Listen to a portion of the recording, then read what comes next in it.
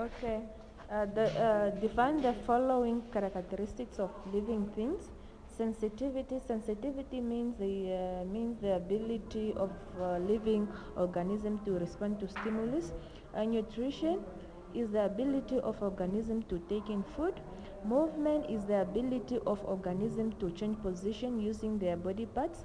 Reproduction is the ability of organisms to make young ones like themselves. Growth is an increase in size. Respiration is the process by which energy is released from food. They discuss the importance of characteristics for the survival of organisms.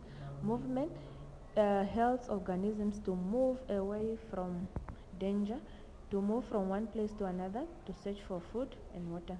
Reproduction, it helps organisms to have offsprings. It also helps organisms to maintain population.